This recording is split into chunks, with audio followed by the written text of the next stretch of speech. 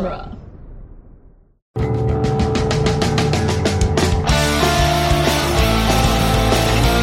In the world of Hollywood, movies get greenlit and redlit.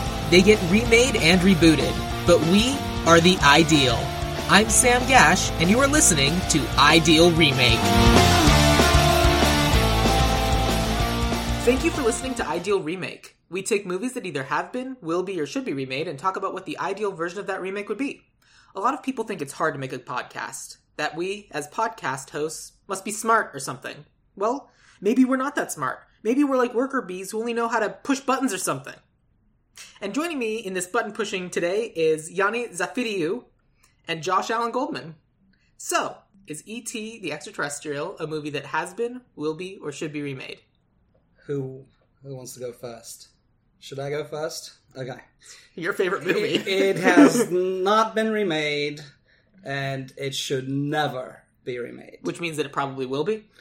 Most certainly. Okay, cool. Point. So the answer is will be. Got it. Josh? That's exactly what I was going to say. Yeah, I definitely have some episodes in here that are preemptive of, don't remake this movie, but since you're gonna, here's the plan. The news is going to hit tomorrow. I think episode like 5 or 6 of this was right, because every few years they're like, we're going to remake The Princess Bride. And everyone's like, no, don't do that. And so we recorded an episode about that. Every few years, there's some executive who's like, you know what we should do? Everyone really likes The Princess Bride. Let's do that again. Now, if you had asked me, should there be a sequel, I will completely disregard the telecom commercial that was a sequel. Have you seen that? I have not. Ah. Go on, tell me about the telecom sequel. So there's been, I think it was like last Thanksgiving or the Thanksgiving before that, there was a commercial with Henry Thomas, who has his own family. And in real life or in the world of this commercial? In the world of this commercial. Got it, okay. I'm not privy to his personal life. And I'm not going to look it up. Right, and E.T. is there, shows up, they're having a jolly good time, and at some point he gets lonely, E.T. gets lonely, and says he needs to phone home, and there's a call with his family, and it's like a sort of hologram thing. I barely remember. His partner and baby E.T. are showing up, and a child E.T., I think, are showing up in the commercial. If I haven't dreamt this, and if it actually exists, which I think it does. And this was an ad for what again? A phone service? I think so, something like that. Telecommunication. Was it Verizon? I have no idea. It probably was. That is wild. Cool. So, I'm going to ignore all of that because that's clearly a fever dream. We have been through a pandemic after all. It could be literally anything. Right. So I guess my first question is, what are your respective experiences with this movie? Do you remember the first time you saw this movie? I'll start with Josh. I do remember. I was, I think, 8, and I don't really remember anything of it rather than loving it. And that it was right before Mother's Day. And on Mother's Day morning, I woke up and I made a sign for my mom that said, E.T. says Happy Mother's Day. And I thought it was so witty and so smart. And then I found out like 5 years later that like, everyone was doing that. Everyone was putting that on t-shirts. But somewhere in my parents' home, there's my original drawing. In a perfect world, is it E.T. holding the flowers? I don't think I was that good. Maybe. Missed opportunity. Missed up. Next Mother's Day. Yanni? My turn? Okay. Picture it. Sicily, 1928. Okay, no. I'm trying my best, but I got nothing. Athens, Greece, 1982. I'm trying my best, but I got nothing. I was very young, very, very, very young, very, very young. I can tell you that I was a year younger than Gertie was in the movie. Got it. So if somebody wants to do the math, they can. But I'm not going to make it easy for you. Sure. So my parents took me to the cinema for the first time in my life. For whatever reason, E.T. was the movie they chose for us to watch. Interesting. And mind you, at this point, I couldn't really read a lot. So, they're not, movies in Greece are not dubbed. Usually they have like subtitles. So I was just taking in this new experience that completely changed my life. I blame it for becoming a filmmaker. And I love it. I still remember the fear and terror I had when two things happen in the movie. Very early on in the movie, Elliot goes out, throws a ball into the shed, and the ball comes out, the baseball comes out. I had nightmares about that scene. And there was another scene, well, actually three. God, I've been so traumatized by that movie now that I think about it. Just wait. The second one is in the cornfield, when the flashlight hits him for the first time and E.T. screams and runs away. That gave me nightmares. And then later on in the movie, when the space people were coming in, dressed up like, Yeah. That makes coming sense. from every room, from every door, I almost said my age. As a young child at the time, I had nightmares about that for a long time. But I love it. It's my most favorite movie of all time. It took several decades before I was able to watch it on a big screen again, because, after the first time, it then got into VHS. Oh God, I'm aging myself right and left. Don't worry about it. Fine. And I saw it again at the movie theater with Josh in a pop-up, sort of like an inflated screen in a park in LA for the first time in the movie theater in the movie theater after when I was the time I was a child. That's adorable. Yeah, that's cute. I like it. My parents first tried to show me this movie when I was 5, and E.T., just the character, freaked me out so much that we turned it off and I never tried again to watch it until I was like 28, 29. I have two friends, both named Cam, and we used to have, they were roommates, and we did movie nights of movies Sam hasn't seen. And one of them that we had to watch was E.T. because I hadn't seen it. So a few years ago was the first time I ever watched this movie, really. And then I watched it really for the second time for this episode. Oh. It is a scary movie. I remember also being quite terrified of it. For some reason, it didn't stick with me as a movie that was scary, maybe because it is so wholesome and beautiful. But I was a scared kid. And it was scary. It's a thriller. It kind of, yeah. And certainly the design of E.T. doesn't help. No. The design of E.T. as a weird, uncanny valley monster continues to freak me out. Even watching the movie a few nights ago, I was like, okay, this dude's weird looking. Do not like. But in a weird bit of kismet, I had a movie night with some friends last night, and we watched one of Spielberg's first movies, Sugarland Express. So now I'm in a weird Spielberg mode, and I just find it funny. Sugarland Express is a weird movie. It's cute. That's it. I should interject and say, Josh, you weren't just a scared kid. You're a scared adult. Yeah. I've made you watch horror films and scary films, but he once chose to watch Scream 3 on his own. Okay. And it was during a heat wave, and he wouldn't turn it off, but I started it thinking, it's basically a parody of a scary movie. I'll be fine.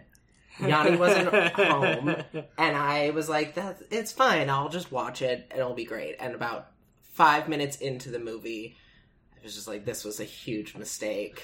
But now you're committed to it. I could not handle this movie, but I have to watch it so that I know how it... I have to get to the part, to the end. And... He locked himself inside. Yeah, I had to, close and lock all of the windows, and I just overheat. I was just dripping in sweat because it was so hot. That is a choice I don't think I'd make. Okay, so that's the origin story of seeing E.T. for the first time. Yes. I guess, what are your initial thoughts about the movie? Obviously, Yanni, it's your favorite movie. And it's inspiration, and it's literally life-changing, and that's why you wouldn't let anyone else remake this movie except for you. Absolutely. Correct. Yes. And Josh, you're just also here? I'm just here to support Yanni. All right, I appreciate it. I think it's I think it's a masterclass in storytelling. I think every single thing about the movie should be taught to filmmakers. I think it's economical. I think the story is there, the characters are there. That's not to say it's not problematic. Sure. It has issues. That's why we're here, right? If this was the perfect movie, I would say that'd be a short podcast episode, right? Yeah, I've only done that once. No. I was going to say, I'm jealous. Look. She's the man. I know. It's a perfect movie. Treasure Planet. But the important thing is, so watching this movie, certainly because I can have a very clear, distinct memory of seeing this movie for the first time a couple years ago. Like, I remember there are just some shots in this movie that are just so gorgeous that continually it takes your breath away. When you first see Elliot standing outside this shed in the middle of the night and there's the light coming out of the shed, it's amazing. But on the other hand, he just dropped the pizza. It's fine. Still eat it. Right? Yeah. Hey, it's that scene. That's the scene. That's the reason we had pizza today. That is correct. Before recording. And that pizza was delicious. It was. Without that movie, no one would have pizza ever. Without Correct. that movie, nobody would step on pizzas ever. Well, I also baked cookies for you both, and I made M&M Reese's Pieces cookies. And you said that there was a story about Reese's Pieces just from growing up. There is. So when we saw this, I don't think anyone mentions in the movie that it's Reese's Pieces. And if There's a bag. You see the bag. Right.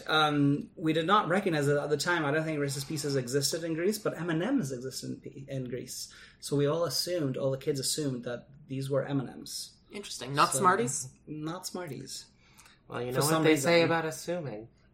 Is you don't get any more Don't M&Ms? get any more cookies with M&M's and Reese's Pieces. So the story is that Reese's Pieces existed, but they were wildly unpopular. And initially Spielberg and company reached out to M&M's. They reached out to the Mars company and said, hey, can we use your M&M's in the movie? And Mars said no. And then they went to Reese's Pieces instead. And like, I have a split memory of either Reese's Pieces did not exist prior to this movie, or basically as a concept they were saved because of the movie. Because basically, because of E.T., Reese's Pieces are now popular and you can buy them and they're amazing. Wait, are M&M's not Hershey's? They're made by a company called Mars. Like the company that made Mars bars? I know Mars bars. That's M&M's. This is shocking to me. I could have sworn they were Hershey's. Mm-mm. Hershey's and now I don't know what to believe. Hershey's is not real chocolate. No, it's not, but it is a corporation. You're not wrong. It's not about chocolate, but that. it is a person.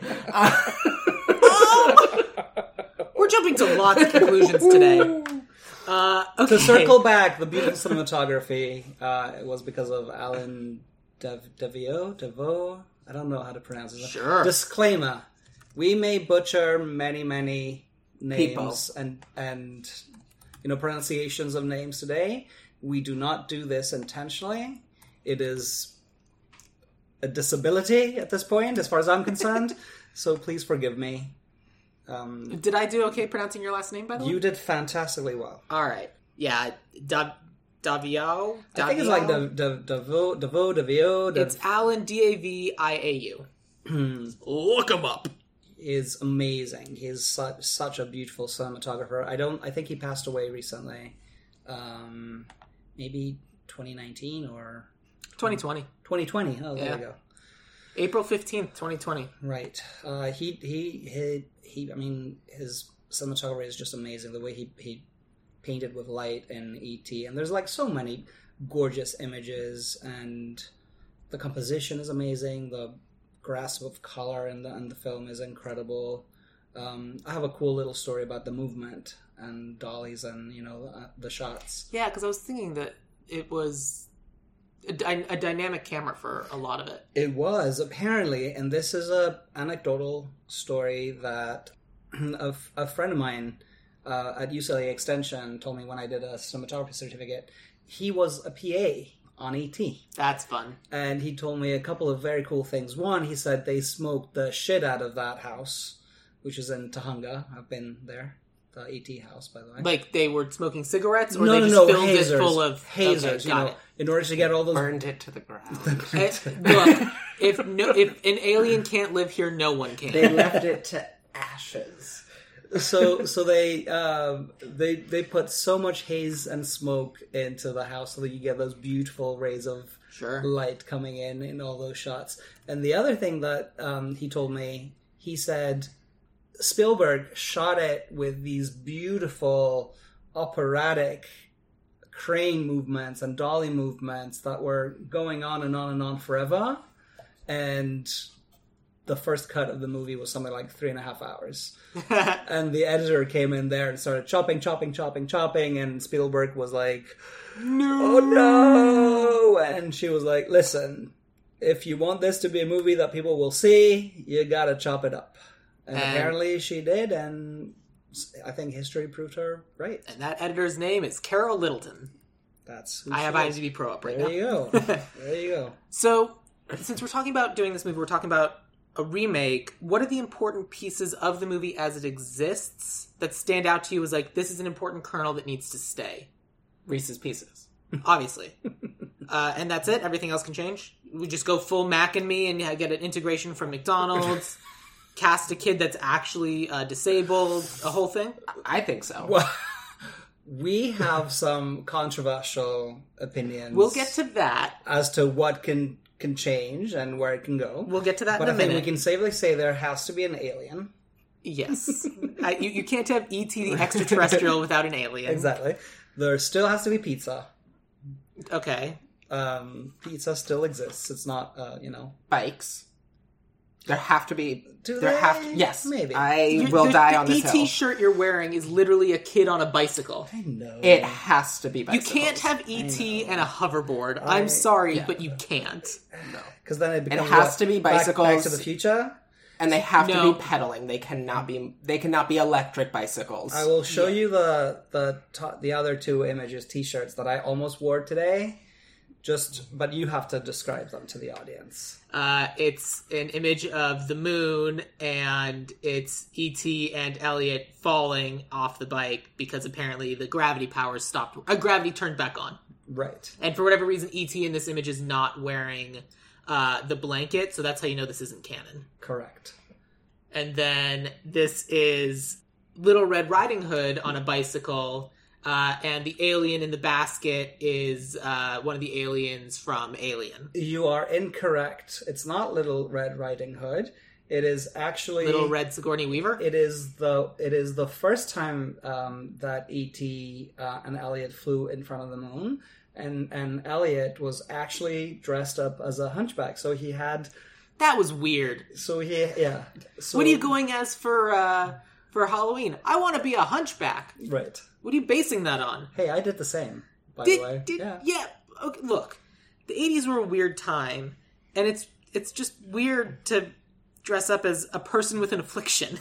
Yeah, it is. It would be weird to go as a hunchback prior to the Hunchback of Notre Dame Disney version coming out. Right. It's misdirection, because you're watching E.T. and you're focusing on the alien, so you don't really have a lot of time to stay and pay attention to the costumes. I thought he was dressed up as a zombie, and then later learned it was a hunchback, and I was Right. like, that's very strange. Yeah. Okay, but like, does it need to be around Halloween? Like, I don't see that as being a particularly intrinsic part of this movie. I don't think so. No, I don't think that Halloween is necessary. Like, there's that weird moment where E.T. tries to make friends with Yoda, and then that's they're from the same universe, like, stuff comes from. But, like, I don't care that it's at Halloween. For me, it's just important that, the things that are important for me in this movie is that it's, we're going to get to this later, but it is important to me that it's a kid, and he's, like, it's, like, the scary, unexplainable world is happening. And I also do think it's important, like, just the concept of the fact that their dad left.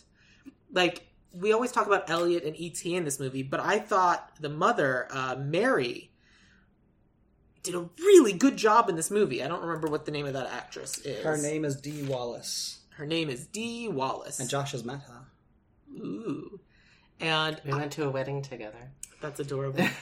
But yeah, I thought Ms. Wallace did a fantastic job because She it's did. like she's trying desperately to keep her family together while also dealing with the grief of just like this shitty guy just up and leaving her.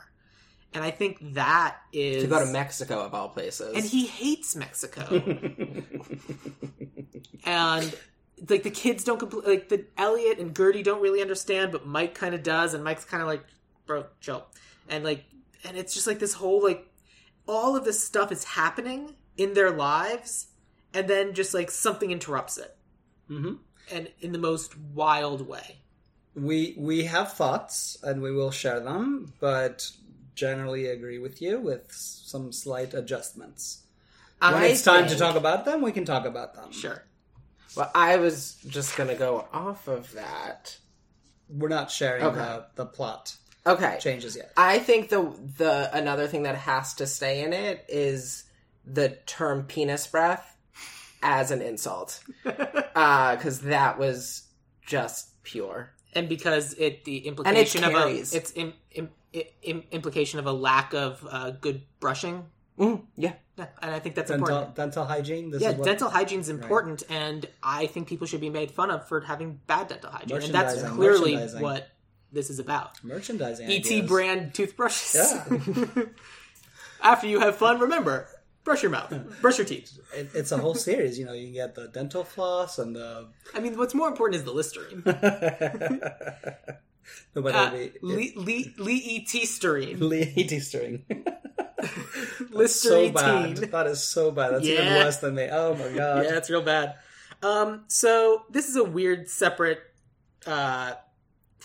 Tangent. tangent, but what do you think E.T.'s alien compadres were doing on Earth? Why were they there? We see that they were collecting plants, but why? I think they probably knew that Earth was fucked, and they were trying to preserve. They were trying to do their own like little seed. You know how there's The seed vault? the seed vault. They were trying to do that thing and basically get as many plant life samples as possible to preserve them.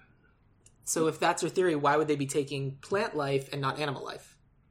Who's to say they didn't take animal life? The movie. Well, we didn't see it. That doesn't mean it didn't happen. All right. Fair enough, but we do see them walking back with plants. That's the one thing we know for sure they are taking. Josh, do you have a theory? I think it was COVID. I think they were planting COVID. Oh, they were planting... So they were taking plants in order to plant this whole thing, COVID? I think that's what they were doing here. They're obviously setting us up. How else did it happen? And first of all, they absolutely got some earthworms and ladybugs and other kinds of bugs with the plants that they took. There's no They way. definitely got bacteria and probably, like, aphids and stuff. But, yeah. Like, they may have taken insects, but I didn't see them going after, like, squirrels or anything. And, like, they didn't take the dog when it kind of ran up the ramp. Yeah, well, the question is they were probably looking at the best possible sample of genetic material. I'm not sure anyone in that group was primed. Also, not everyone wants to be responsible for taking care of, like, an animal, but a lot of people will settle for plants. That's fair. I definitely can see my bamboo behind you. So my theory is that clearly the ET species is able to bond mentally with other creatures. Like, we can see that ET bonds with Elliot. Like, their brains become in synchronicity until ET basically dies and loses control over Elliot. And the flowers. E.T.'s life force is... ET also bonds with the flowers. I'll come back to that. Yeah. So my theory about this, like, ET species in general is that they're like a hive mind collective. And part of why... Like the Borg?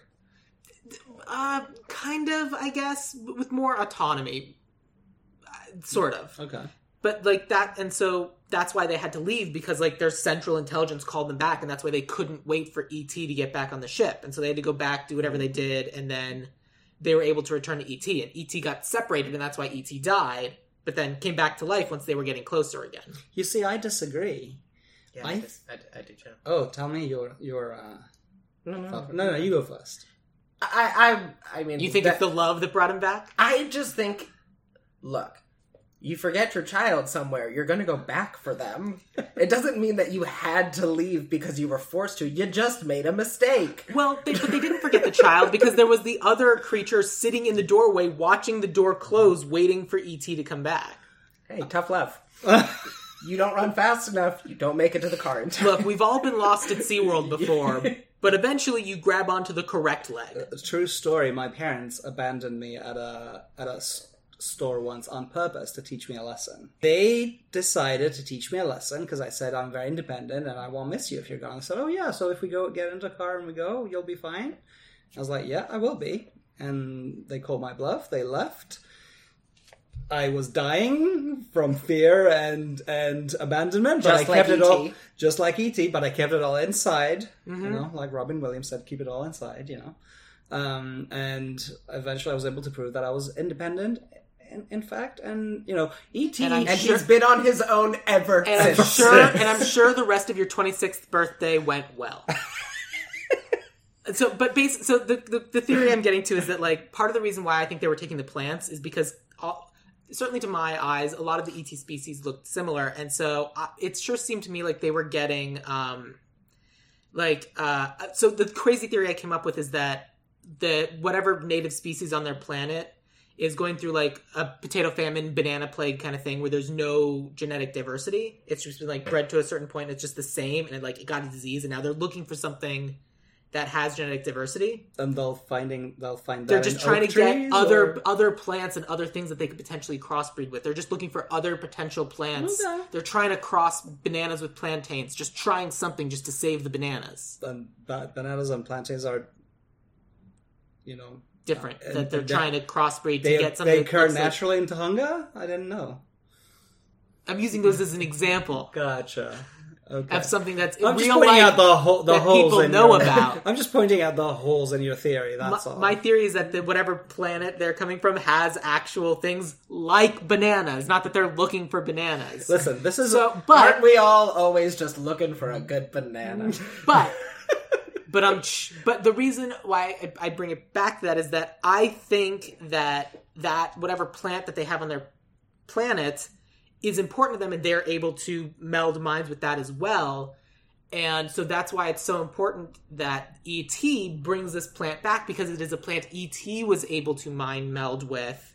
And so we saw Elliot's movie.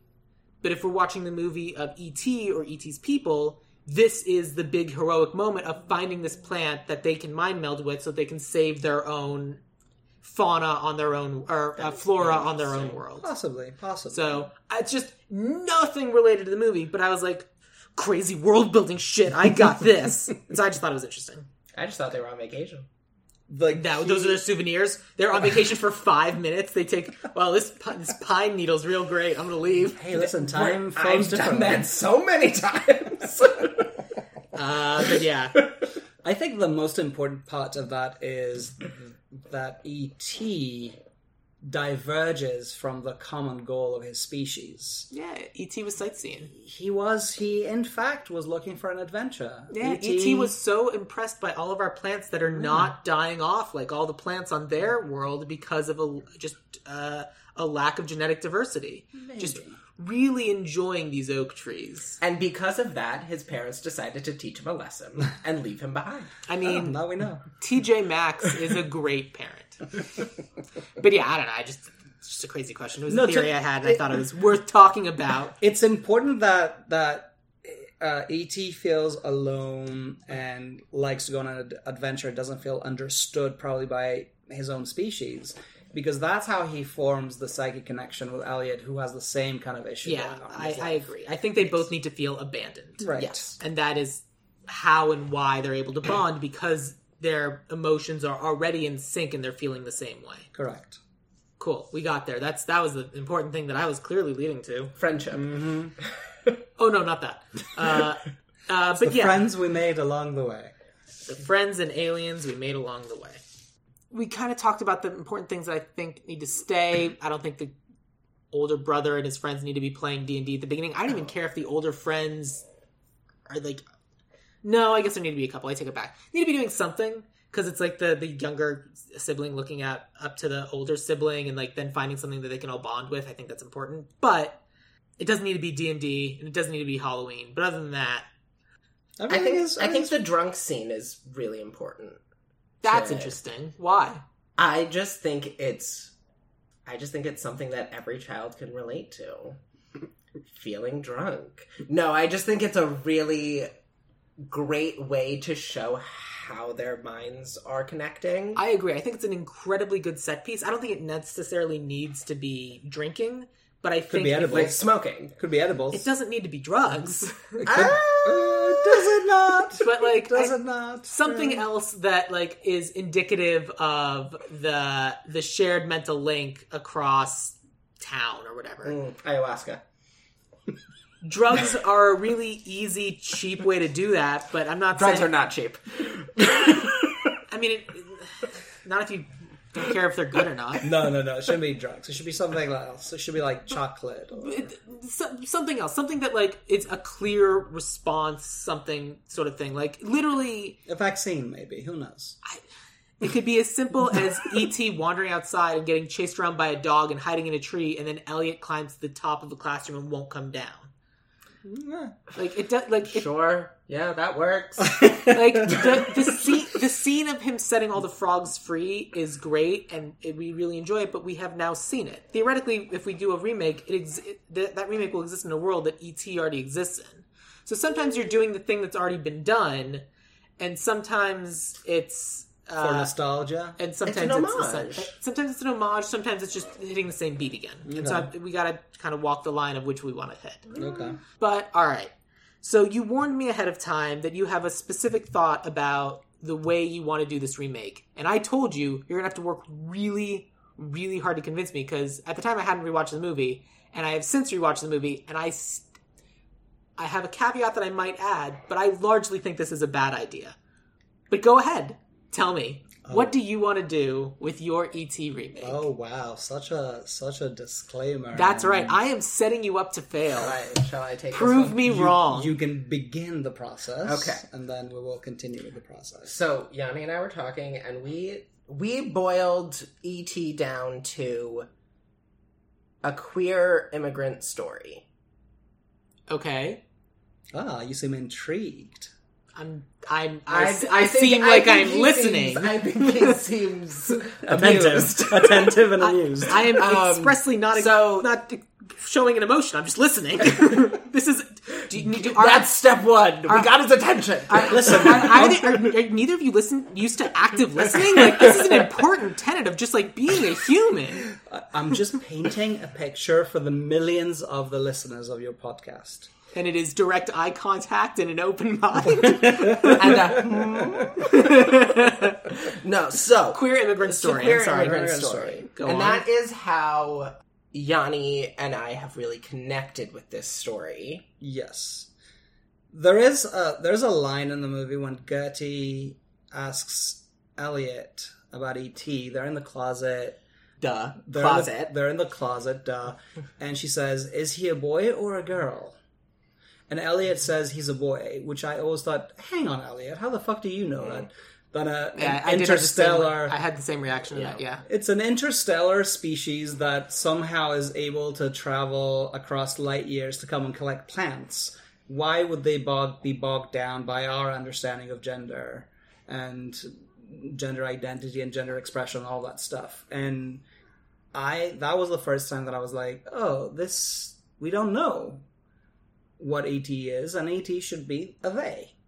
So the core of our approach today begins with portraying E.T. as a non-binary character. Okay. I have no problem with that, and I agree with that. Okay, sold on point number one. The second point was in reference to E.T. what you said about the working mom. Yeah, we'll get to that later. Yeah. But E.T., as he's separated from his family for the longer it is, he's dying inside. And that is a feeling that Yanni has brought up is very, very... They'll be back to pick you up soon, I'm sure of it. That's what I keep telling him. Neither one of you have abandonment issues.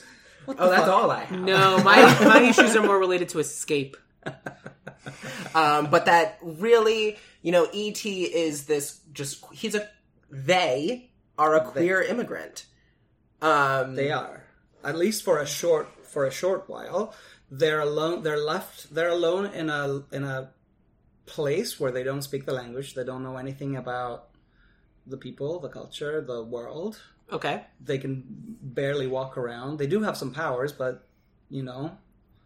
But who doesn't? Who doesn't, right? We are all powerful, luminous beings.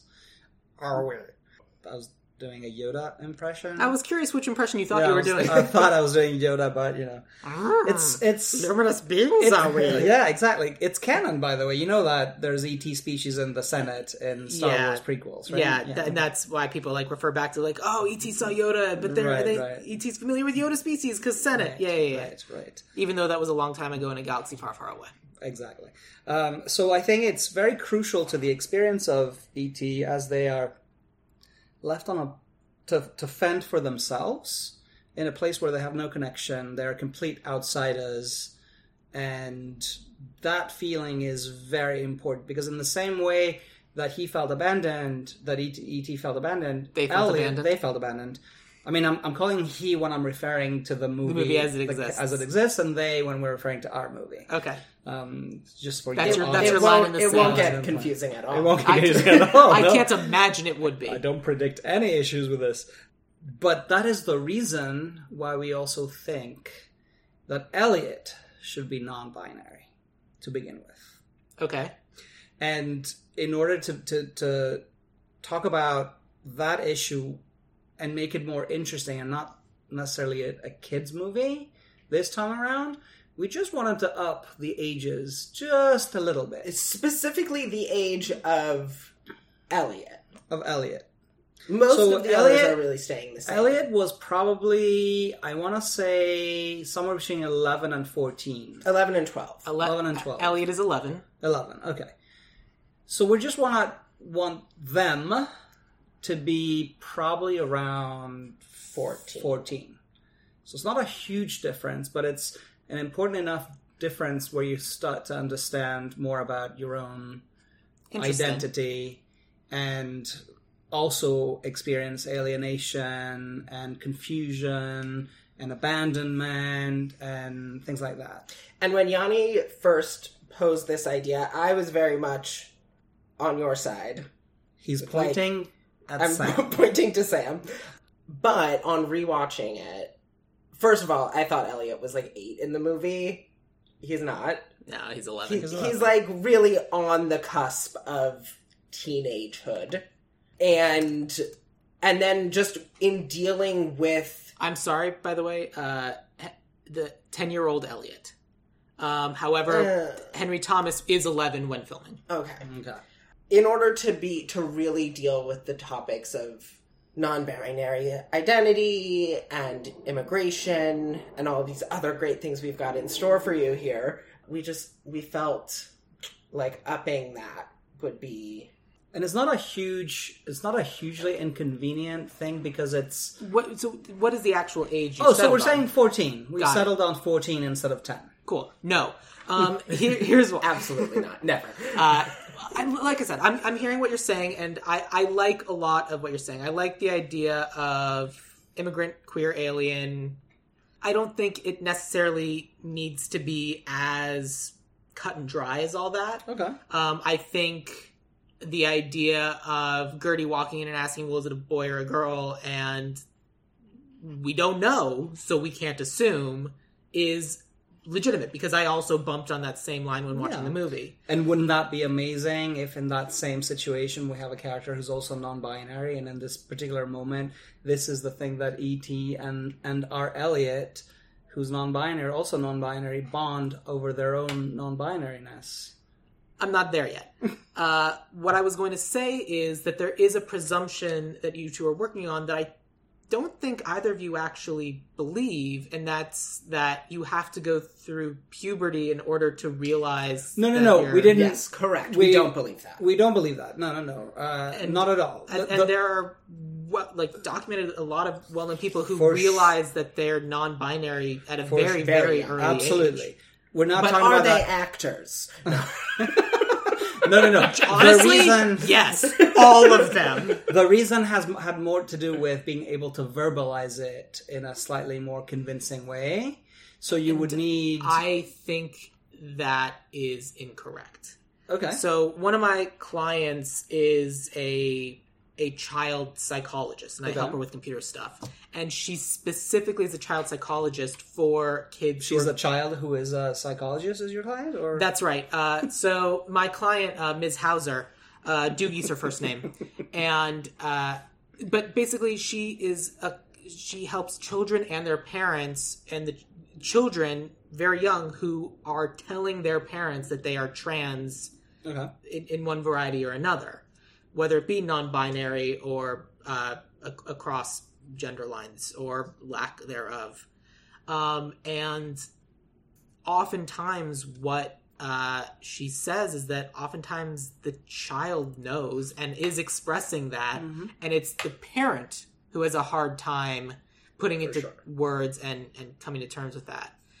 I understand where you're coming from, and I like the idea of looking for nuance in a performer. And I like this extra added layer that you're adding to Elliot. But you think it should still be closer to 10? I also don't see any reason to deny a 10-year-old the ability to portray that. No, it was more a practical issue about finding the non-binary actors who could come across as that age. I understand that this is I understand that that's what you're going for, but this is Ideal Remake. Right. We can find anything and anyone. And do a little bit of suspension of disbelief as well in the casting. Well, maybe Mr. Hauser can find us someone. Yeah. Legitimately, some of her friends. I could place a call and find you a 10-year-old non-binary actor. Awesome. That's not an issue. Okay, so we're not... So what I was worried about when you initially told me that this is what you were going to do is I was really worried we were going to be doing E.T., but horny. No. Yeah, no. You thought we were going to do E.T. Riverdale, which is just Sabrina.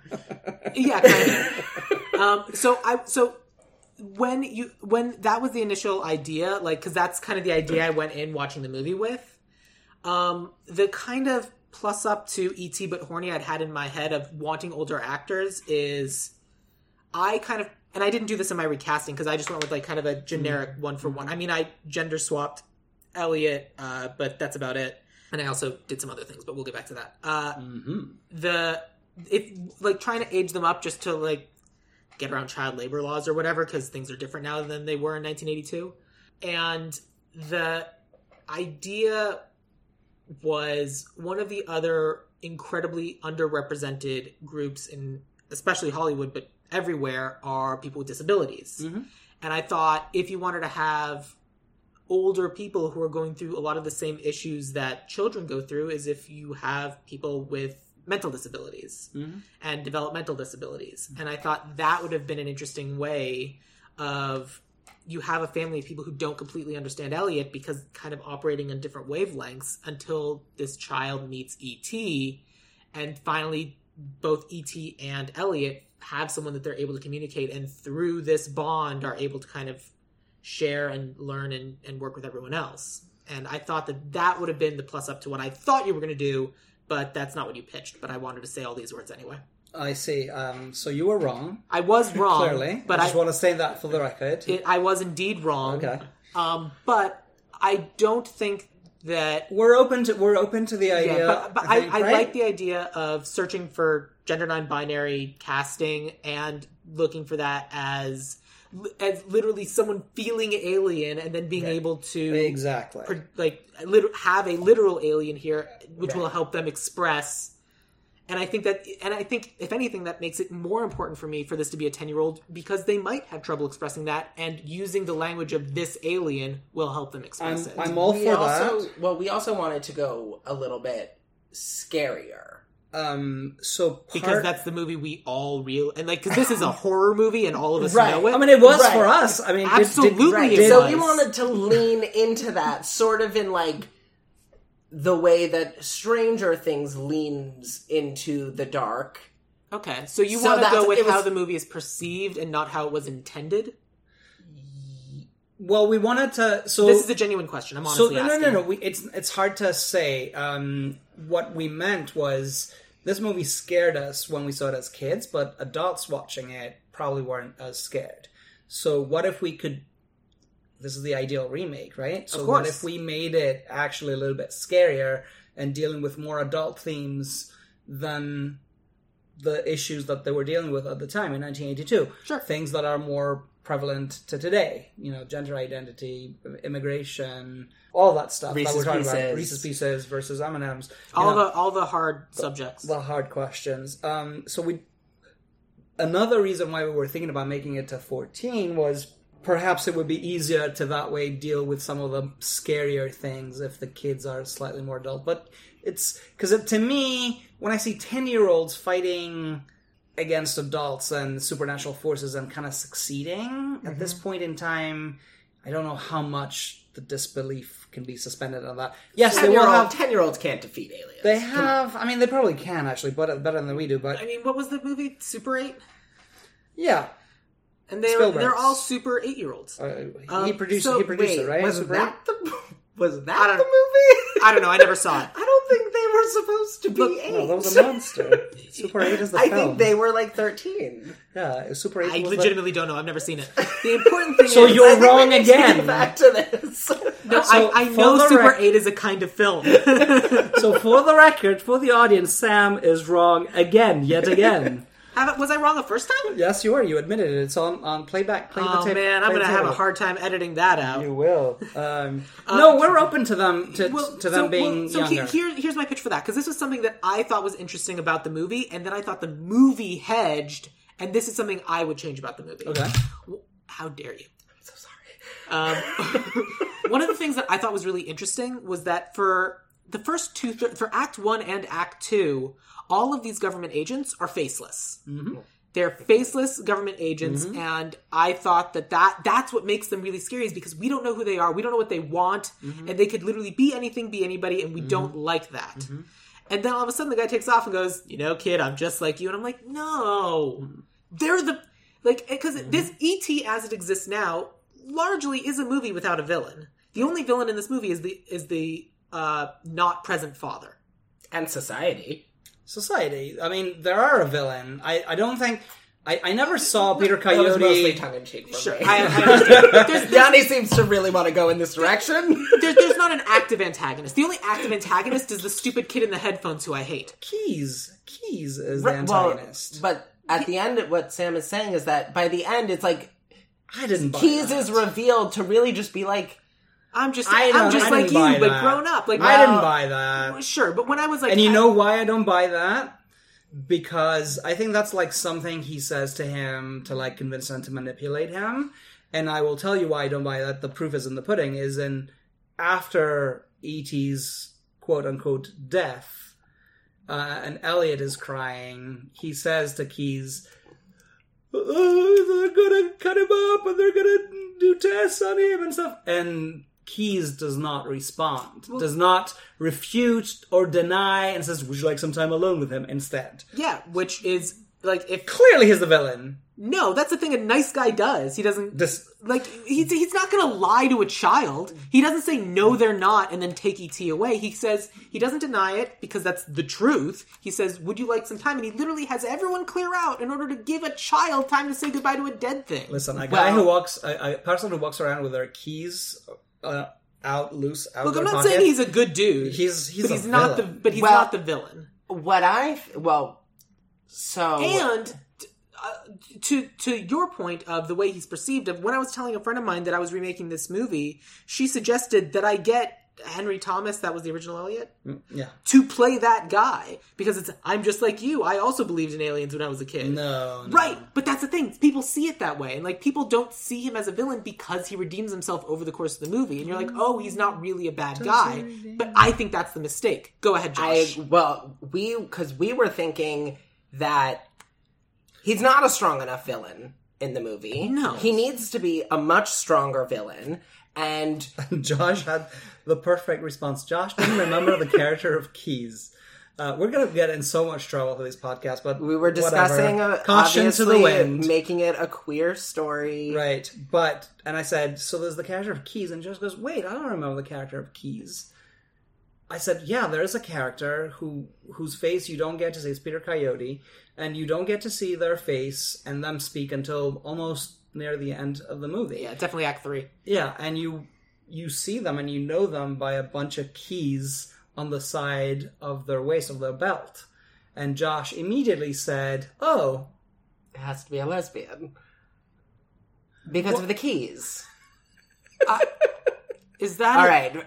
For people in the know, aka queer people, lesbians carry a lot of keys. All right. Is that a thing? None of the lesbians is. I know carry a lot of keys. Maybe they don't trust you with their keys. If They shouldn't. we would like Leah Delaria. We would love Leah Delaria to play That's keys. great. I don't know who that is. We'll get to her later. Okay. Like I didn't cast someone for that, so that's fine. You got her. But Okay. we were thinking that in order to make Keys a stronger villain, especially if we're going in the queer immigrant, it's got to be Ice. Yeah, obviously. Right. Like It's Ice. Ice or something like Ice. So I was saying, in the original E.T., we are never quite sure how many governmental organizations are actually looking for E.T. or surveying E.T. It could be the FBI, it could be the CIA. There's definitely a reference to someone in the military. There's medical people in there as well. So there's different branches of the government that are faceless. But we thought, in this particular case, we have an actual alien who's we're saying is non-binary. What about Elliot being a non-binary, undocumented alien in the country right now? I think there's a limit to the number of hats we want to put on everybody. So I'm going to stop us with just one. This movie doesn't need to be everything. No, it doesn't. And But I don't think it's a huge... we'll come back to that because I have a potential other thing we can suggest in place of that. Okay. But I do like the idea of it being Ice, and I think it's because we had something for that in the movie as it exists now of why the hell were those dudes in the truck in the middle of the forest in the night anyway? It's because someone called it in, some nosy neighbor was like, oh, there's something going on in the woods, I think it's illegal aliens. And so Ice got called in, and then it turned out it was actual aliens. That is exactly my case for it. That's exactly what I said, and Josh accused me because I actually did the whole dialogue in my head, and Josh said, we're going to have somebody else write this. And I said, yes, Fair you're enough. totally right. Fair enough. But I like the idea of it being Ice, and I like them trying, like, they're tracking this down, and then it's just like, because they're a bunch of prejudiced people, of prejudice about one group of people moves on to a prejudice about another. But I don't think we need to also make Elliot an illegal alien. I think that's a lot. We might, but we'll see. We'll see how much you can take. That's We're prepared fine. to stress test you today and see how much you can You're doing do. great so far. The reason I mentioned it is because we're already going to be... So I guess the next question is do you want there to be a present father? We do. Interesting. We do. And I have a reason for that, and you don't have to agree with it. Be prepared, because I'm not going to, but go on. Because you seem to be, that was one of your things. Well- but the spirit that I took it in was that in the 80s, the family structure that was becoming far more prevalent and was sort of having an impact on society that people wanted to see a representation of was single working mom. Sure. Absentee father. You know, like that was very much of the time. Whereas now, I think it would be really interesting and provide a lot of opportunities in having it be a blended family. Sort of Good, the family dynamic, the new family dynamic of today. Great, I have that too. Oh. Oh, sneaky. Still single mom though? Still single mom. Okay. So that's kind of what I'm dealing with, because I think that there are two movies going on here. And much like a Pixar movie or anything, there's the movie that the kids see when they watch the movie, and then there's the movie that the adults see when they watch the movie, and I think that's important. Mm-hmm. For a kid watching the movie, it's just Elliot and E.T. and the alien, everything going on. But adults, as we watch the movie, we're like, oh, poor Mary, everything that's going on. Like, we can clearly see what's going on for her and how much she's struggling. So for me, when I did my recasting, I had Mary and Mike be black, and they're clearly... he is clearly her son, and then my Elliot and Gertie are both white. Not for any particular reason, but just because that's the child actors I was able to find. Because Googling child actors is really difficult, and I don't like doing it because I know that I'm getting watched by the NSA, and should be. But basically the idea is that definitely a second marriage for the father, potentially a first marriage or whatever for Mary. And basically, the father found Mary and then left his 2 kids with her. And so now she's someone who thought she'd finally found someone and now is stuck with 3 kids instead of 1, and she's again on her own. And it's still a mixed family, and that's why there's this level of disconnect between Mike and Elliot and Gertie. And it's meeting E.T. and finding this other thing, this crazy adventure they're able to bond with, that is really what brings them together. I think it's more important in our version of the movie to show how, on paper, great family, united family, not separated or people being single, they can still have issues with their kids and raising their kids. Sure. One of the issues that was very, very prevalent to me, to my experience of watching E.T., even as an adult, was, yes, she's a single mom, she's doing the best she can, she's struggling, but there's also issues there. There's a drunk alien in her kitchen walking around, knocking stuff over, and she never notices. That's not just somebody who's not, who's struggling. This is a person has lost touch with that side of the kids, right? And we don't want to do a repetition of that. At least we didn't want to do a repetition of that dynamic of the single parent dynamic. I think that's reasonable. We wanted to draw in from personal experience to show a family unit that seems to be on paper to work, but then they have difficulty maybe understanding the complicated gender identity issue. So the trouble and the tension in the family would come from the lack of communication, the lack of understanding of this thing. And perhaps E.T. would be the bridge that would help the family understand Elliot more. We also had a little gimmick hidden in there. Oh, you have even more things? Not big. We wanted the mom to be Drew Barrymore. No. I married to Winston Duke. Oh. Second marriage. I love Winston has Duke, but 2 kids Right. already. But this has come up before, where it's like, wouldn't it be fun to have like a little? Sam, are you feeling okay? You look like you're gonna have an aneurysm. What's going on? I'm fine. It's come up with things before. Wouldn't it be fun to have like a throwaway of, this person was in the original movie? But the more this has come up, and the more we kind of expand on the idea, the more it kind of tends to be less a gimmick and more a distraction. And if Drew Barrymore's in this movie, why isn't Elliot in this movie? Why isn't Mike in this movie? Well, we haven't gone far enough in our story. Yeah, but then that just makes this a sequel, and No, then not we really. have a problem. It's not a sequel. But it's not a remake. I mean, it is. It is like, as soon as you have a character from the original movie, you lose engagement from the audience. Because they're paying attention to the adults. They're paying attention to the adult, and they're also looking for whatever the next one's going to be. Okay.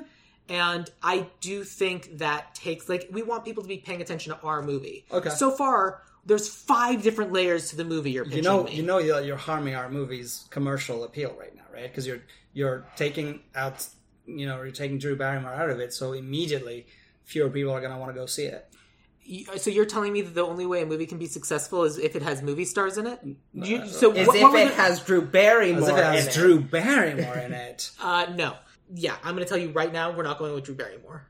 But, continue. As of right now, we keep adding more and more layers to, at the end of the day, what's important of the original is that it's a very simple story. There are hidden layers to it. Yeah, but it was also 1982. There was a very, very specific expectation of people and stories, right? Course. So people were simpler. It was a simpler time. A lot of the horrible things that have happened to us in the past 40 years hadn't happened yet. Sure. So I think people are more capable of slightly more nuanced and more complicated storylines today. That's why we're pushing a little bit more of a... I think that's potentially true if we were doing E.T. the series. And I think that you would have room to explore all of these different things. But I think if this is a movie and you want this to be an hour and a half, 2-hour movie, you got to pick one. What's the story you're telling this movie? I mean, I don't think it's an either or. I think sometimes it can be. I think just from a storytelling perspective, the story of a child coming to grips with being non-binary and figuring out how to relate to their family and the world, and then they are able to do it through this fantastical thing that happens. That's the movie. You don't need more than that. Okay. Like the idea of... We're only trying to add Drew Barrymore now, because Drew Barrymore goes with everything, so...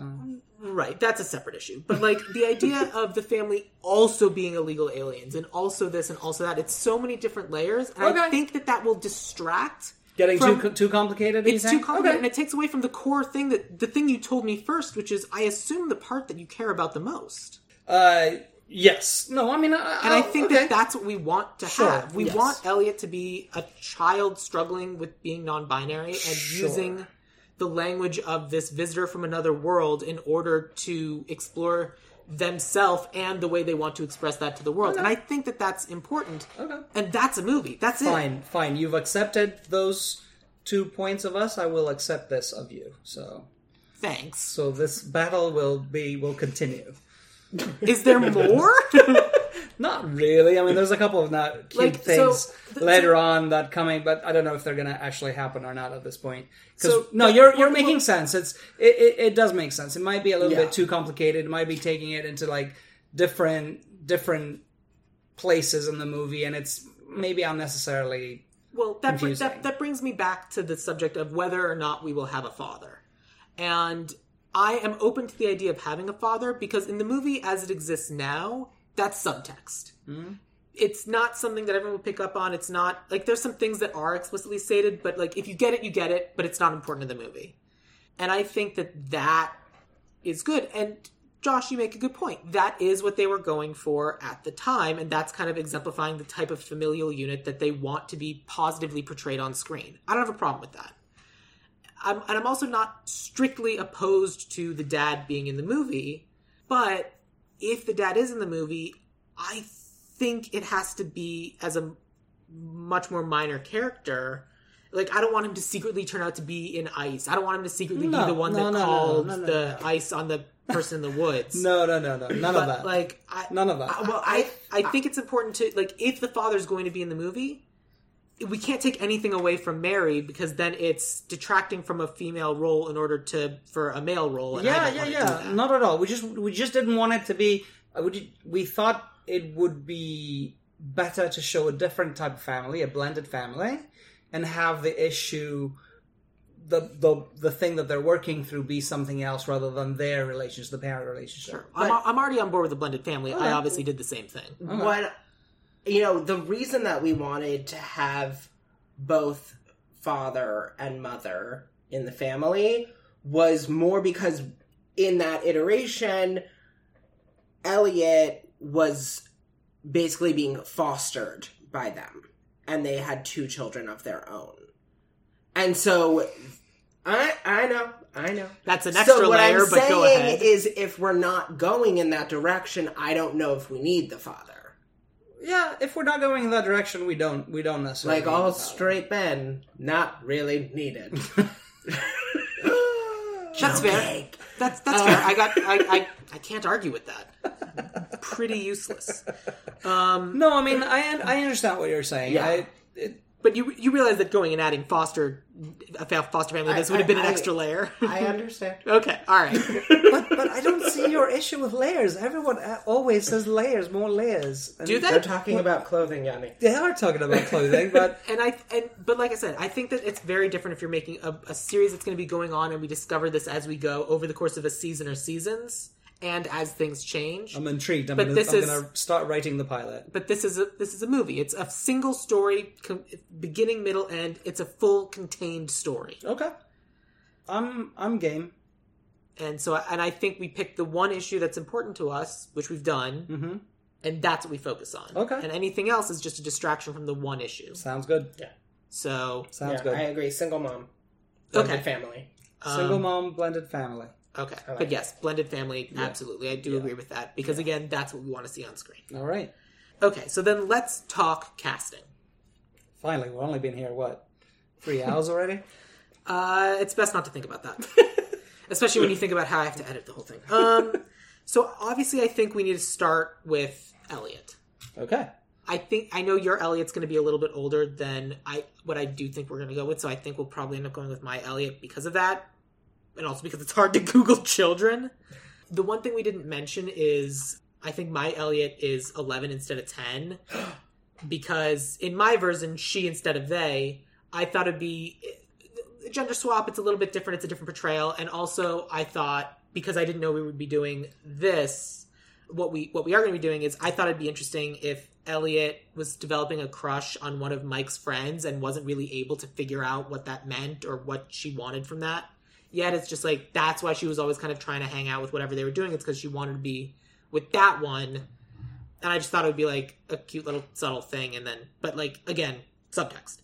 Never mentioned. It's just like figuring out kind of age, but obviously that's irrelevant. So I don't know who we would go with this because I think you're right. I think we should have a non-binary child actor. And I don't think Micaiah Fisher is one. Who's Micaiah Fisher? Micaiah Fisher... So original Elliot is 11 playing 10. She would be 12 playing 11. Was one of the child actors from the movie Old. I have a really hard time turning the computer around because I'm always worried that my thing's going to become unplugged. I know her. Yes, I remember her. I saw Old. But she's in The Dropout. She's in The Deep Ones. She's in something called Stolen Child from like 9 years ago. Okay. Just a kid actor who's supposed to be good. It's hard to find child actors, especially now when less movies came out last year, because like everyone who's like was in a child actor in 2019 is now just like 19, and you're just like it's even worse. Josh was looking up child actors, and what are some of the names that came up when you were googling child actors who are just people's in their 20s and 30s? Yeah, it was like Macaulay Culkin. Oh, great, super useful. Yeah, like, I end up having to go based off of movies that, like, came out last year, and I was like, oh, Old is a movie that came out last year and had kids. Great. Yeah, right. So that's what we had this picked... year, excuse we me. picked, We and had you picked- can Google if you want, or IMDb, Ian Alexander. From the OA.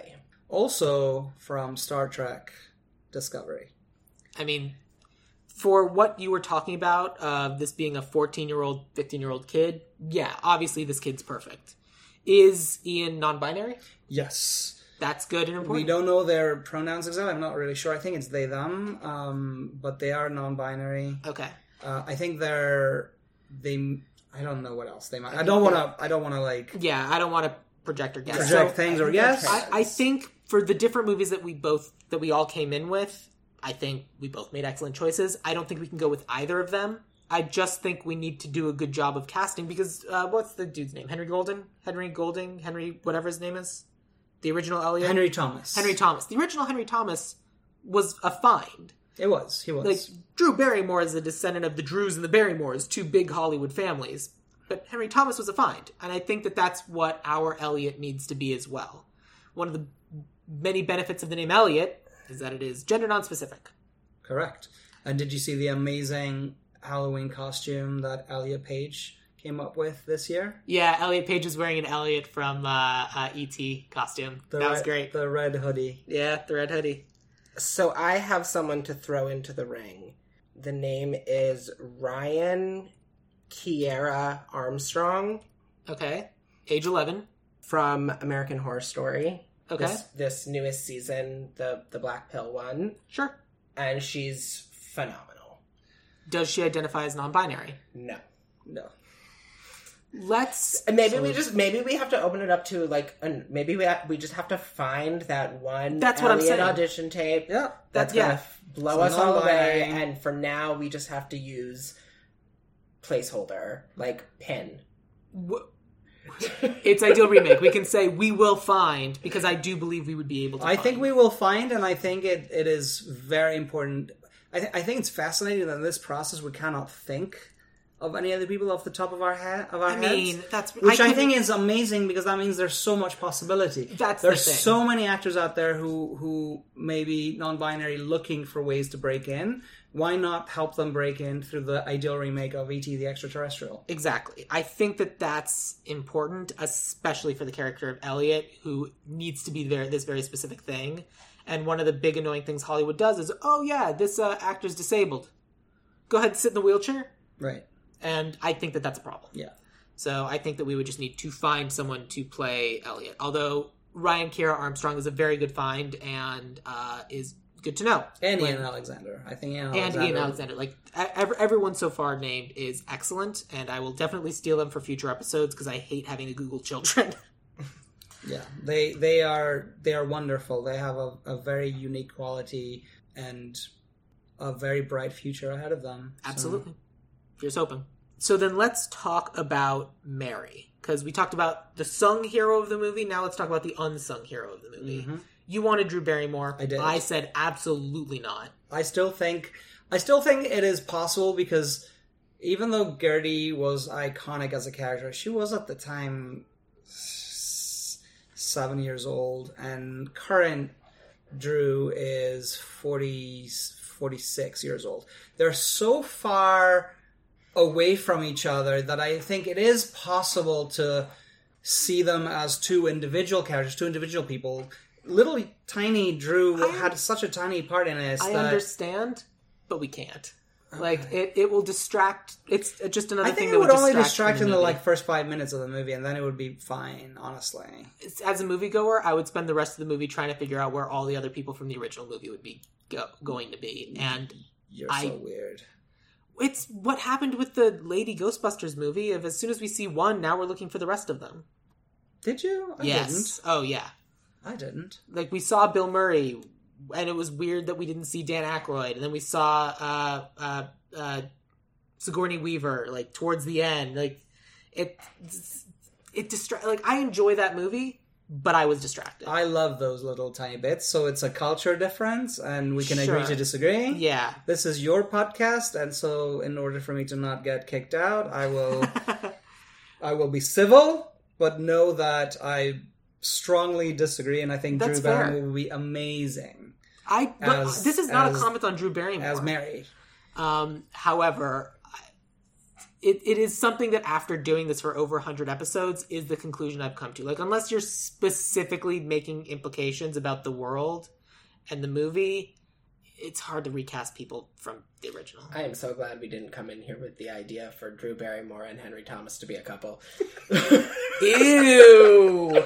That would have... Oh, gross. It was floated. That would have been a choice. So let me tell you about My Mary. So My Mary is an actress. She is in How to Get Away with Murder. She's in How to Get Away with Murder. She's in The Birth of a Nation. She's in The Upside. This actress is named Aja Naomi King. Yes. Done. Love her. Love her. Michaela. Oh, I see. And she's exactly the right age. I love everything about her. Okay.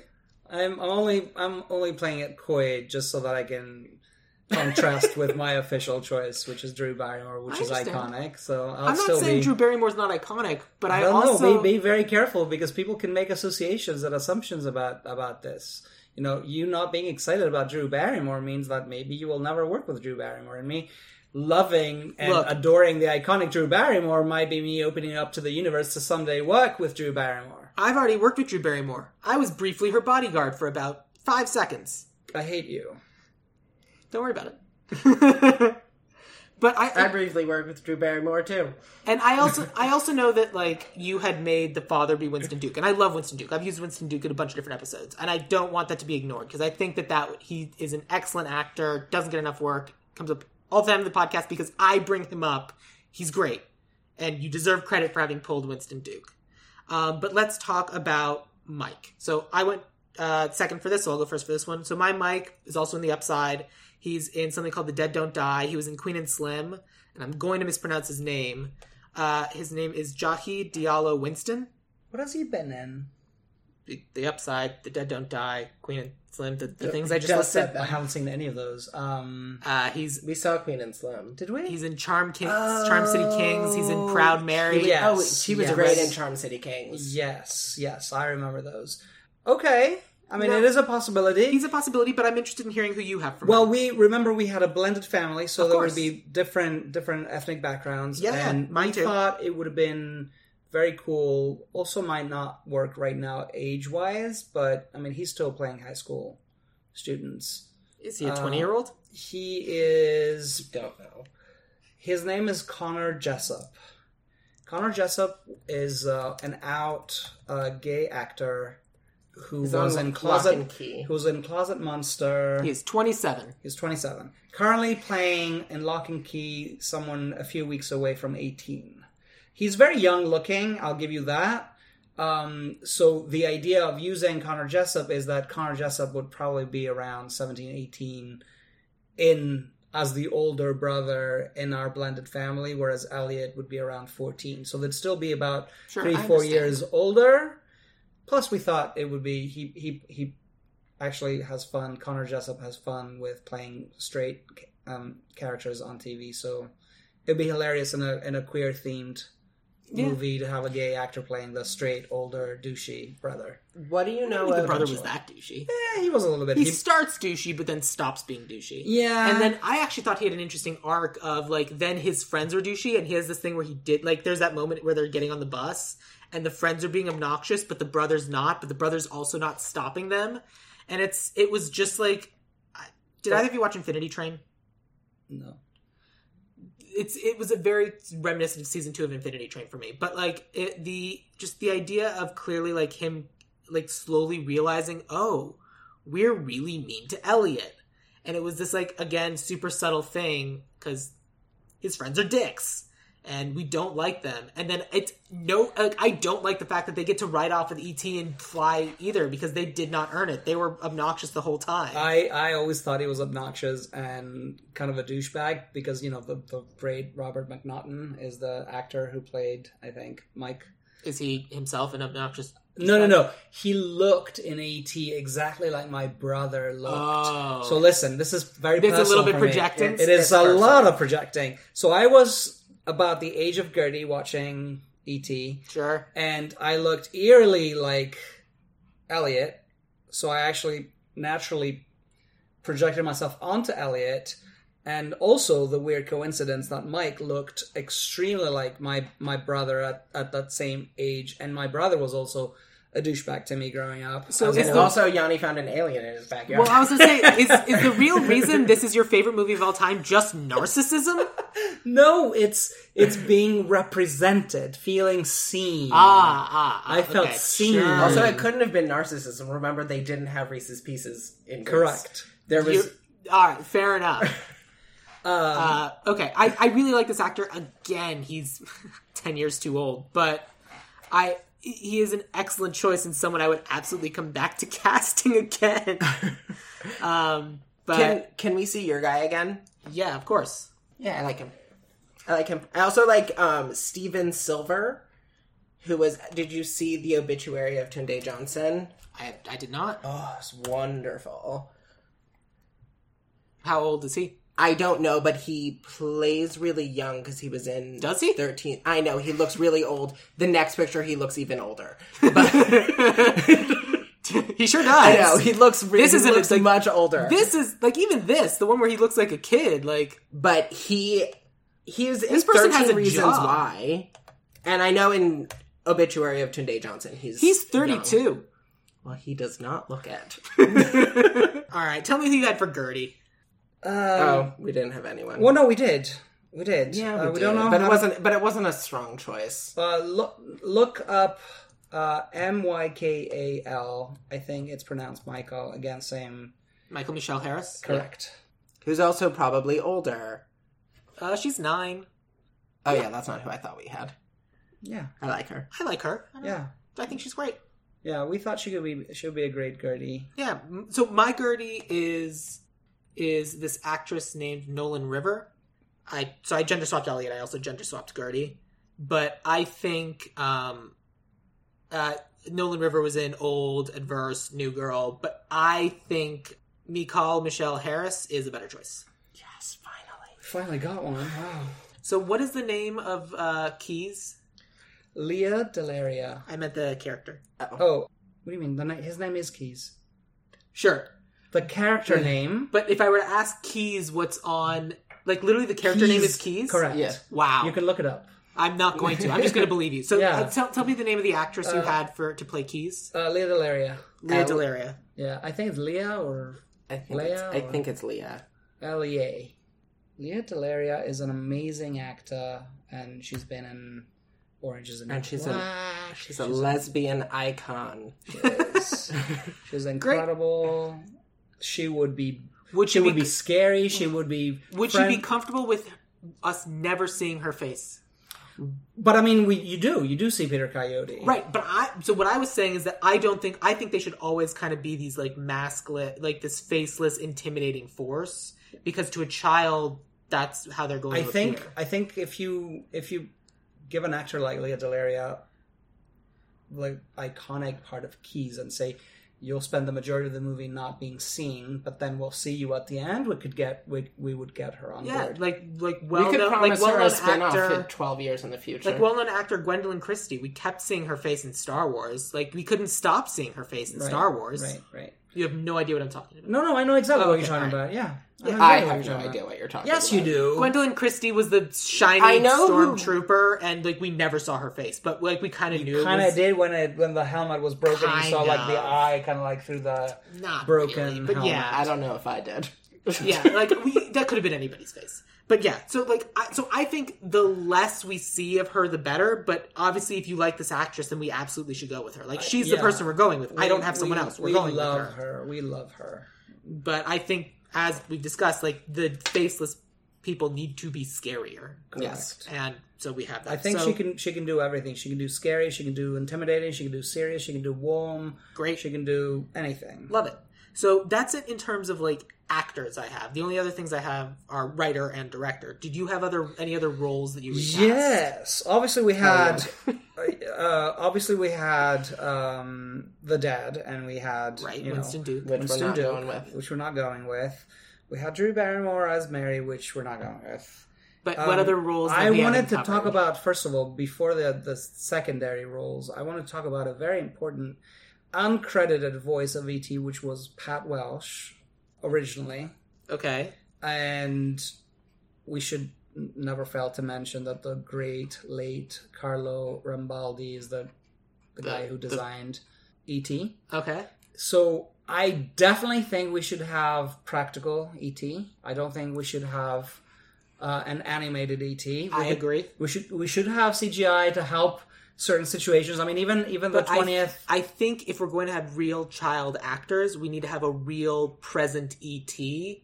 Because just like the Muppets, it needs to be something that the child can talk to and believes they're talking to.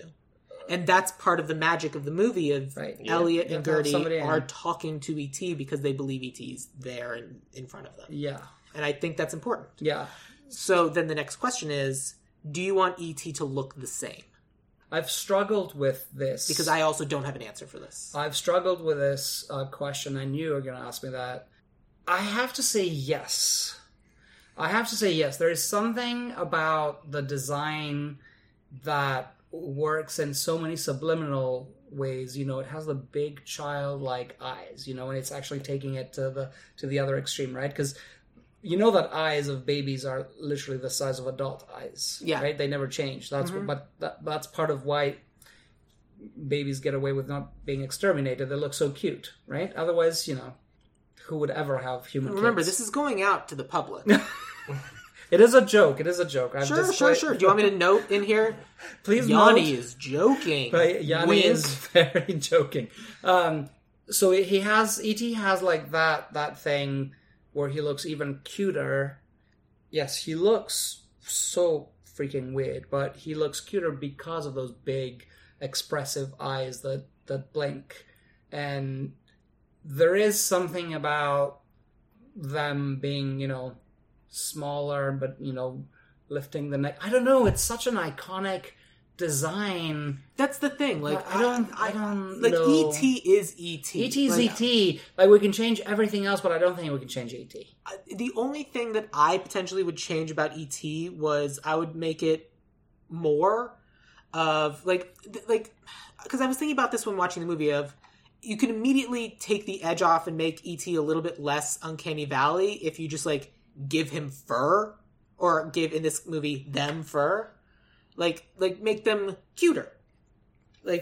But then it goes into Mogwai territory. That's exactly it. Like it's going to look like a gremlin. It becomes gremlin. So my potential pitch is that this is a creature that has the potential to look exactly like E.T., but all the limbs, including the head, have the ability to fully retract. So it can be like little fingers and little arms, and then it can go out, and then the finger can extend for ouch. Oh, you're embracing the creepiness. I'm embracing the Yeah. creepiness. I think we need to go... And E.T. cannot be cuter than E.T.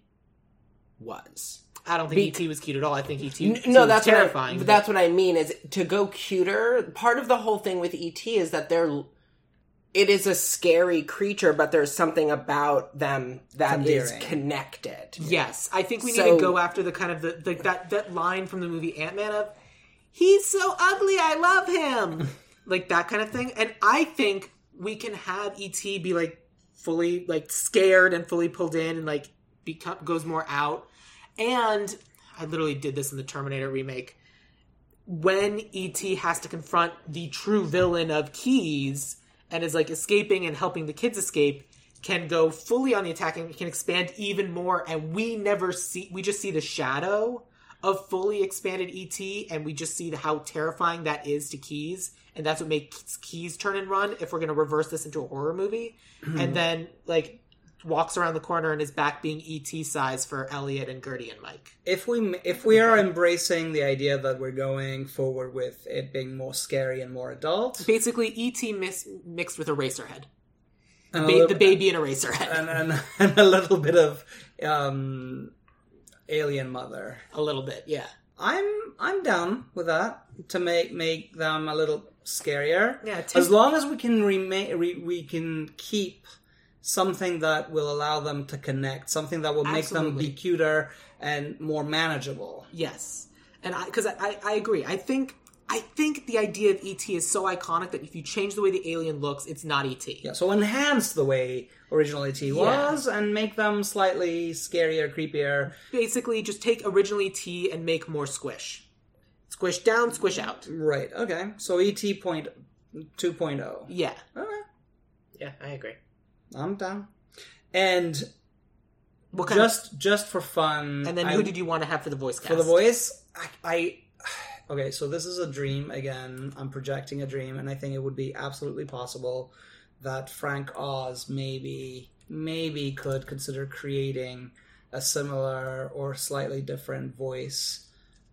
Frank Oz, Who did Yoda and Miss Piggy and Miss Piggy and Fozzie Bear and the Cookie Monster, as long as we're talking cookies. hundreds of characters, Yeah. and is just incredible. I think he's semi-retired. He is absolutely Absolutely semi-retired. retired, right. Like, he gets brought out of retirement every once in a while for a special occasion. Right, so I think What's this... more special than E.T.? I think Exactly. I And- think given the opportunity to voice E.T., he might consider. I agree, and I think that that's a lovely idea. And an E.T. that sounds like Miss Piggy, who could be mad at that? So surely no one on the internet would have a problem with that. Surely no one. What, people hating things? That That's not a wonderful, thing. wholesome place we know Yeah. called the World Wide Web. I do think that's a lovely idea. I have an idea for. There's a very very small secondary character who I think should play a pivotal role. It's something that we haven't really discussed, and I think it was left.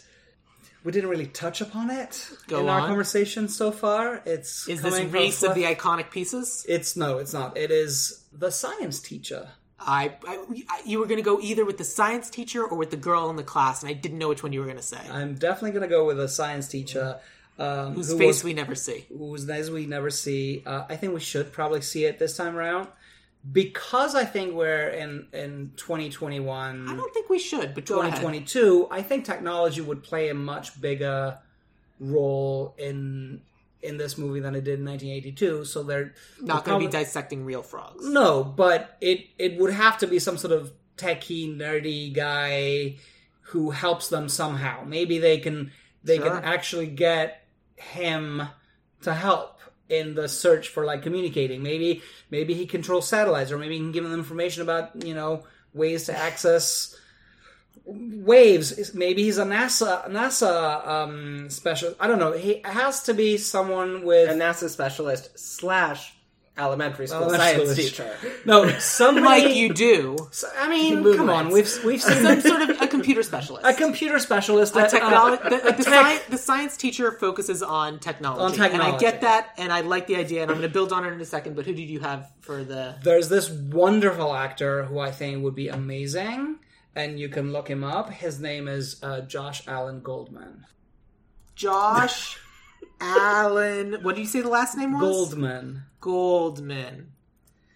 From Namaste, the Tucker J. James story? Correct. And Don't Frighten the Horse. Horses, yes.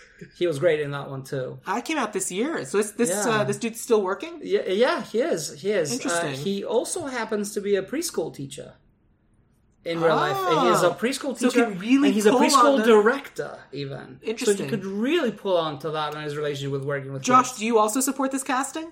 I actually have never heard of this guy. It's me. What? I feel so betrayed. So I like this idea. I would take the role. I would have to see a script first.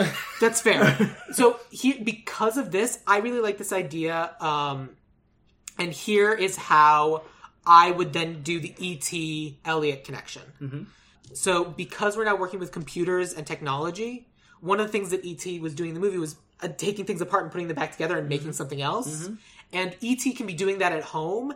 And then Elliot at school can then take apart one of the computers and put it back together in the same way that E.T. is doing that at home. And literally these two things can then talk to each other. And it's like, how did you just do that? Do what? And it's... In the words of the late Mr. Portocalos, so there you go. Moving on. I love that. And yes, when I was all for the keeping in the scene of drunk Elliot, it was when, in my mind, we were working with a teenager, not a child. Oh. I'm pro-teen drinking, not pro-child drinking. Right, and I wasn't... I like this idea. Thank you. I wasn't opposed to Elliot getting quote-unquote drunk in the movie, because Elliot's not drinking, E.T.'s drinking. Right. And even still, it's funny. I just, we've seen that scene, so how do we do it again? And, the idea of just, Elliot going, full mad scientist and, building something, I just think would be kind of cool. Yeah, I think that would be great. And then, there's a little bit of a cameo there with that great actor, Josh Allen Goldman. I mean, we just got to find out if this guy's available. I assume that his schedule is very full. I can tell you he has nothing going on. Except teaching children. Yes. So let's talk about writer and director quickly because I have to edit this thing. I got time, but whoo boy. Listen, in the spirit of this movie should never be remade. You don't have a writer and director. No. It's all improv. No, we do have. I can't imagine anyone else tackling this huge responsibility, and whoever would do this would put themselves in, severe dire straits, and I don't want to impose this punishment, cruel and unusual punishment on anyone else, but I would take the sacrifice to direct this movie myself. To save. Alright, so I'm going to give you a choice. Either you can direct or Josh can be in it, but not both. I'm falling on the sword. Yanni's directing. I'm busy that week. No! Let's come back to that. Let me tell you who I have. No, we don't need to come back to it. I turned down the role. Yanni is directing. Let me at least tell you who I have so you have a sense of other options. I did my homework. Yeah, go on. So, I normally do writer first. So, my writer is most recently known, she just wrote Last Night in Soho. She wrote 1917. She's working with Taika Waititi on the untitled Taika Waititi Star Wars film. She was a writer on Penny Dreadful. This writer's name is Christy Wilson Cairns. Like the original E.T., seems important that this movie be written by a woman. We agree. Our choice took into consideration the themes, the perspective of a person of color, and also somebody who could understand the experience of an immigrant. Sure. Not someone who's queer in that way, but has shown signs of understanding otherness. Sure. And our choice was Chloe Zhao. Ah. The Academy Award winner. Yeah, I just used her for something. What was I don't remember what I did. So you have a relationship with her. You're saying you could get her. She won the director's Oscar for Nomadland, and she directed Eternals. I took out my recycling. I don't have my old pieces of paper. Cool. Yeah, she's great. I think she'd be a wonderful director over you. She understands. What were we talking about? We were talking about Raita. I had to select her as the writer, so she would write the script and I would direct. But after this slight, I'm walking out of here right now. So my director is Victoria Mahoney. She directed Yelling to the Sky. Now, the reason why I grabbed her is because she's kind of on the rise. She's not as well known. It has Star Wars Episode 9 Rise of Skywalker listed here because she was the second unit director. Mm-hmm. Like, she was in charge of getting the supplementary shots, and she did the stunts, and she did everything, and I think that that's kind of important. So I got this name from a list of, like, I literally have the list here. Female directors Ava DuVernay wants you to know about. And so this is one of those directors. And she also was a director on Lovecraft Country, and she's done other things as well. Right. And so this is a director on the rise. Tell you what, let's see. I'm curious if you think you're the first person to come in here and say, well, I'm going to make it, right? We just did all the work. No, I actually think that it should be somebody who has more... And why you don't think I, as a writer, wouldn't be interested in writing this movie? You didn't list my name. I didn't list your name because I was trying to get names. I've been trying to cast Drew Barrymore, and you've been saying, no, fine, do them, make them be fine. Yeah. New people. So, I would be fine to use her, but if you're truly looking for a new find, then you shouldn't be going with somebody as established as Victoria Mahoney, who has the high credits as she does. You need to find a find. That's just what I'm saying. I mean, I don't know. What do you think, Josh? Completely objective. And... Well, I already passed on the role, so it would be pretty awkward at this point. But I already put a star next to your name. It would be really awkward if... I would have to erase stuff, and I'm using a pen. I'll tell you what. I will be the gentleman and a scholar, and I will withdraw. What I normally do is I normally say, well, obviously because we came up with this movie, we're the producers. It is... Go on. That's it. We're the producers of the movie. That's it. That's the end of the sentence. Yes, but then what about part of the vision, though, of the movie? Do you think that anyone else can do it justice, can do it better than the three of us could? I mean... Because, I think... I don't have that high an opinion of myself, but the important thing is... Look, we've been talking about this movie for so long, we have now passed the runtime of the movie. Right. I'm perfectly happy to go with you for the director. It's fine. I don't care. See, that's reason alone for me to be there because I care. However, what I would insist is that you work with Chloe Zhao and it's a co-directing. Okay, I'm down. Okay. She's writing and co-directing forced me to work with Chloe Zhao. Oh my god, how will I ever survive? But only under the condition that the science teacher continues to be Josh Goldman. All right, you're fired. Chloe, guess what? Good news. Okay. I will be... All right, so let me take you through our casting. All right, so casting for E.T., the extraterrestrial. That was a really bad joke. You're going to edit that out, aren't you? No. So, Elliot we don't know who Elliot is, but we're going to do a big search, and it's going to be their first role, this non-binary child actor, 10 or 11 ideally, and that's who we're going to get to play this role, and they are going to be amazing. Yes. Mary is going to be Aja Naomi King. Mike will be Jahid Diallo Winston. Gertie will be Mikal Michelle Harris. Keys will be Leah Delaria. E.T. will be voiced and potentially puppeted by Frank Oz. The science teacher is well-known superstar Josh Allen Goldman. Yes. And this movie will be written and directed kind of as a team with Chloe Zhao and Yanni, say your last name. Zafiriu. That. Zhao and Zafiriu, that's cute. Yeah, I know. Yeah, it's adorable. So yeah, that is our E.T. remake. Are you two going to go see this movie? We just saw it, and we probably will see it again in the next month or so. Cool, I appreciate that. I'm probably busy that night, honestly. I get it. Your schedule's so busy, you don't have time to see the movies you're in because you're so busy making more. Wow. Maybe we should recast the science teacher. I put a star next to the name. I can't erase. I'm using a pen. Cool. So that's it. We remade this movie. Thank you both very much for being a part of this. Thank you for having us. Would you go see it? I mean, E.T.'s pretty scary. I You're a probably producer would. on it. I saw the dailies. Of course I would go see this. Thank you. So, what would you like I never really had you two introduce yourselves. So, tell me a little bit about you both. Introduce yourselves again, and then give us social media things that you'd like people to follow, if you would like people to follow social medias. Okay, I'm a filmmaker. I'm a writer, director, editor, and about 1,000 other hats over the years. I love magical realism, science fiction, absurdist comedy, fantasy, horror. Definitely things that are slightly deviating from reality. And what things would you like people to find online?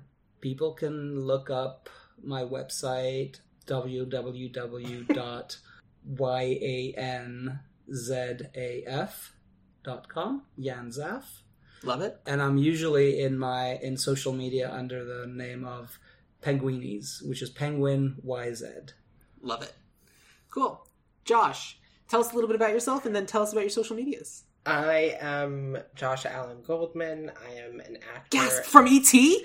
The one. I played the science teacher. You barely saw my face, but, I was there. You were really good. Thanks. I was also a producer on it. I'm an actor and a writer. You can see me in the upcoming Namaste, the Tucker J. James story, written by the two of us, directed by Yanni, and you can also find me on Instagram at Josh Allen Goldman, and it's ALLEN. Great. Cool. If you're interested in following me on Twitter, I am at Sam Gash, SAMGASCH, or you can find the podcast on Twitter or Instagram at Ideal Remake, or if you want to tell me about everything that we did wrong today, join us on Discord. The link to the Dueling Patreon Discord link is in the show notes, so please come on Discord, talk to me, tell me about movies that you'd like to see remade. I would love to hear what you have to say. And because Ideal Remake is part of the Dueling Genre Network and we're trying to promote each other, today I'm going to tell you about the Protagonist podcast, which is hosted by Joe Dorowski, and it's weekly. Every week, Joe and a guest discuss a great character and a great story. They comic books, TV, books, movies, and basically talk about the protagonist of that story. They've done Watership Down, Storm from X-Men with Chris Claremont, and there's apparently so many Christmas specials and things. So yeah, if you need another podcast to add and you like talking about heroes of the story, Protagonist Podcast. And if you are a fan of my podcast or any podcast, the best thing you can do to support that podcast is to go on Apple Podcasts and give us a 5-star review, because we must feed the almighty algae rhythm. Cool. So we have done a podcast, and we end these podcasts the same way. Yanni, Josh, what is your favorite quote from the movie E.T.?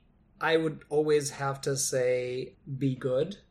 Be good. Yes, because I've always fantasized doing a sequel and E.T. coming back, looking at Drew Barrymore and saying, good? "What did I tell you to be? Did you not understand the assignment, Drew?" She eventually did. Sure. Yanni hates Drew Barrymore. I love Drew Barrymore. Love. Josh. Penis breath. Great.